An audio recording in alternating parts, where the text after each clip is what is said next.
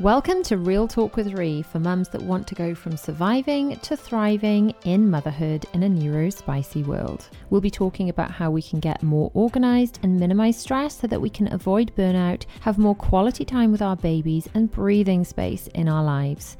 As a mum of children with autism, we'll be talking about the joys plus the challenges of parenting children on the spectrum. From first noticing the signs of autism through the diagnosis process to strategies to help you and your children stay happy, we're covering it all. As a 40-year-old woman recently diagnosed with ADHD, we'll also be talking about how all too often women and girls are going undiagnosed, why this is a problem, the misconceptions surrounding ADHD, the signs to look out for, and the simple things that we can put in place to make our lives easier. So whether you're a mum or a dad feeling disorganized and overwhelmed in the fog of parenthood, wondering if you or someone you love may be somewhere on the spectrum, or living in a neurospicy household, the Real Talk with Ree podcast is the place for you. Hi guys, Ree here. Welcome back to Real Talk with Ree. In today's podcast, I am sharing 11 lists to make this summer so that you can make the most of your child's summer holiday and save your sanity. So you need to make a list of all the activities that your children can do in the house. These can be things like craft activities, Lego, they could be any sort of toys they have. The list can include specific games, it could be yoga workouts on YouTube, whatever it might be. Brainstorm a massive long list of activities that you know your child will enjoy so that when they inevitably say, "Mum, I'm so bored," then you can pull out the list and they can choose something that they'd like to do. Make a list of all the places that you might like to go over the summer to take your children on days out. These could be places to go shopping or like bigger days out, theme parks, things like that. But I actually want you to split this one list into two separate lists. So I want you to make a list of all of the options for free things that you can do, things like going to the park, and then a separate list where you can make a list of actual paid for activities, things like swimming or days out at a specific venue or a theme park, or going to do like a specific sporting session or like climbing in a local centre or trampolining or whatever it might be. Brainstorm all of these different ideas. Take a look on like local Facebook pages, things like that, for ideas of what you might be able to fill onto these two lists. And then when you're thinking about planning out your days and weeks, you've got some ideas of different things that you might like to do to fill your time. Try and include both outdoor and indoor activities as places that you can go. Include things like soft play centres and other indoor activities on your paid for list, and then look for free activities that may be available, maybe some local museums, maybe free entry and things to put on your free days out list. Now, somewhere you can add to your places to go for free list are visiting friends and family. So the next list I want you to actually make is a list of people that you can connect with over the summer holidays. This could include the children's friends, friends from school, family friends. Perhaps you've got friends you haven't seen for a while and they've got children a similar age that could play with your children, family members you haven't seen in a while. Make a list of people that maybe you'd like to check in with, visit, arrange play dates, so that when you're looking at your calendar, then you can actually schedule these play dates in. Perhaps you can have people over to your house, you can go over to their house to entertain your children and fill up your calendar for the summer with these fun days. And rather than get to the end of the summer and be like, oh, I didn't end up catching up with anyone or many people at all, make a list of the chores that you're going to expect your children to do over the summer. So maybe this would be making their beds, something as basic as putting their own laundry into the dirty washing basket rather than on the floor. Now, as with all of the lists, you can make this list with your children and involve them and say, you know, what do you think would be a good idea for you to do as a chore? Do you want your children to help you clear the table? Start perhaps learning to put away their own washing? Because obviously, by including your children in like little basic chores around the house, picking up their own toys, that kind of thing.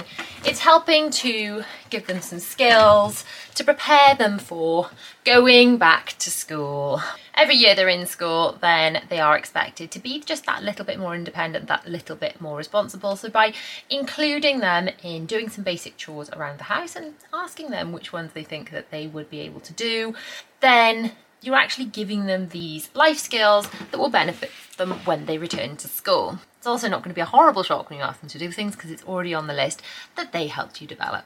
Remember to keep the list totally age appropriate, but even very small children can help out with very basic things. And I find that actually small children especially, the younger you get them involved, the more that they just enjoy doing things with you. They're quite happy to get involved. It's when you don't ask your children to help out with chores until they're a lot older, in my experience, that you're met with more resistance. Make a list of organisation tasks that you would like to tackle through the summer. So you can keep this quite simple and basic. The drawer in this room or the cupboard in that room, or you can choose to tackle larger projects like an entire bedroom. I'd personally try and include as many mini projects as possible, things that can be done in 10-15 minutes or less, because that way when you find you've got a little bit of a lull, you can go to your list and think, right, what is a 10-minute project that I can win at now before we go out? During these few spare minutes I find myself having, even if you've just got 6 little projects on that list and you manage to tackle one a week,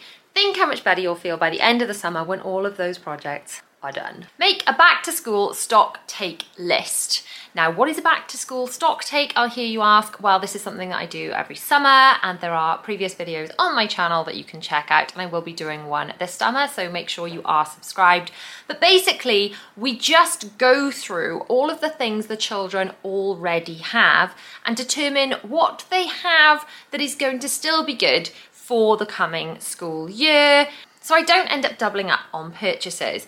So quite often, perhaps they've still got some cardigans that still fit, or some school skirts or trousers, whatever it might be. Maybe you ended up buying bits and pieces halfway through the year because they grew, and then you're just not going to need all brand new stuff in September.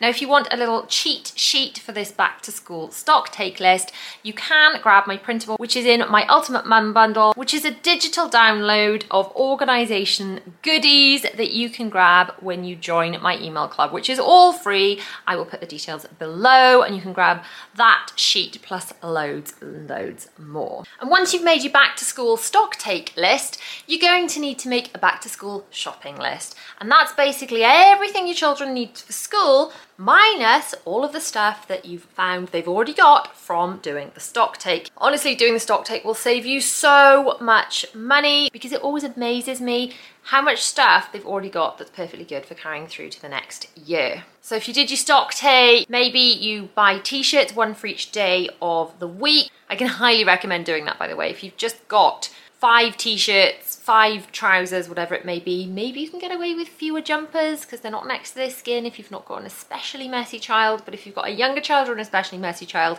5 jumpers as well. So you know you've got 3 jumpers, you know you need 5 jumpers, so you add your 2 jumpers to your back to school shopping list. Now obviously whether you buy 5 of everything depends on budget and how fussy your specific school is about the uniform that you buy, but quite often you can get most uniform at supermarket prices, which are really quite affordable, and it's all quite hard wearing, and if you've got more than one child, some of it can be passed down.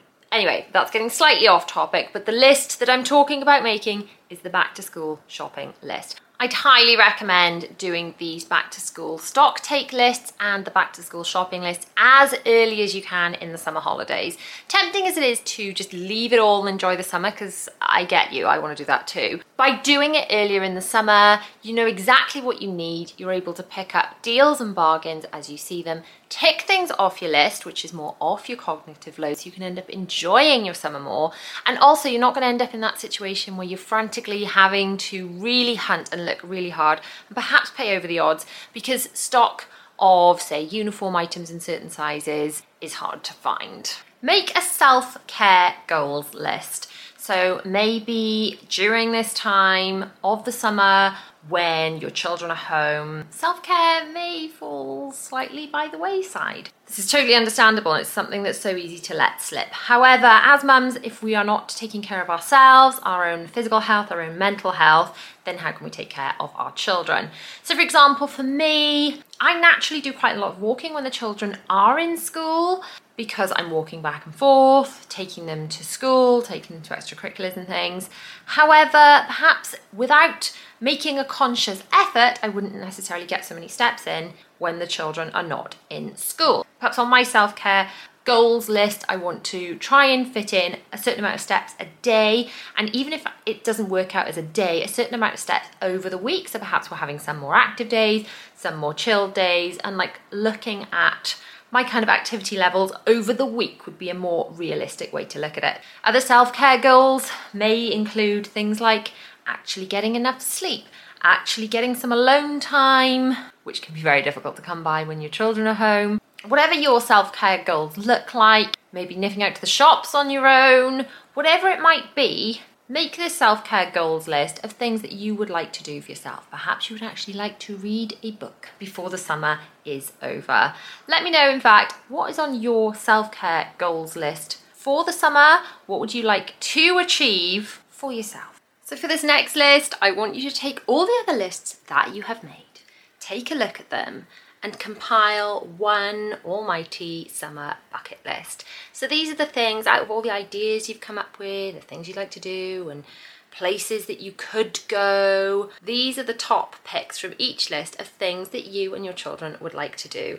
And then throughout the summer, you can tick off the ones that you have done together and see just how many out of your bucket list you can achieve before they go back to school. And then there's the list I want you to make throughout the summer. We call this your summer sunshine list, or it could be your summer wins list or your summer gratitude list. And this could be a physical list where you take pen to paper and just write a list, or it could be a collection of photographs that perhaps you save in your phone or that you print out and you put in a scrapbook, whatever it is. However this looks for you, I want you to make a list of the things that have made you happy through the summer, the lovely moments. They could be lovely days out, they could be just really sweet moments between you and your children. Whatever has happened during the summer that has made you smile, that you've been grateful for, put it down in your summer gratitude list or your sunshine list or your wins list, whatever you want to call it. And then you will have those lovely moments to look back on. So even if there have been some challenging times throughout the summer, you can look back on the more positive ones. So which of these lists have you made before, and which of them are you going to try making for this summer? Thank you so much for tuning in to another episode of Real Talk with Ree. If you have enjoyed this episode, make sure you scroll down and rate, and you subscribe to the podcast. That really helps. If you can share it over in your stories, over on Instagram, don't forget to tag me either at Mummy04UK or at Real Talk with Ree podcast so that I can share. That's so helpful when you do that. And I shall see you next week for another episode. Bye.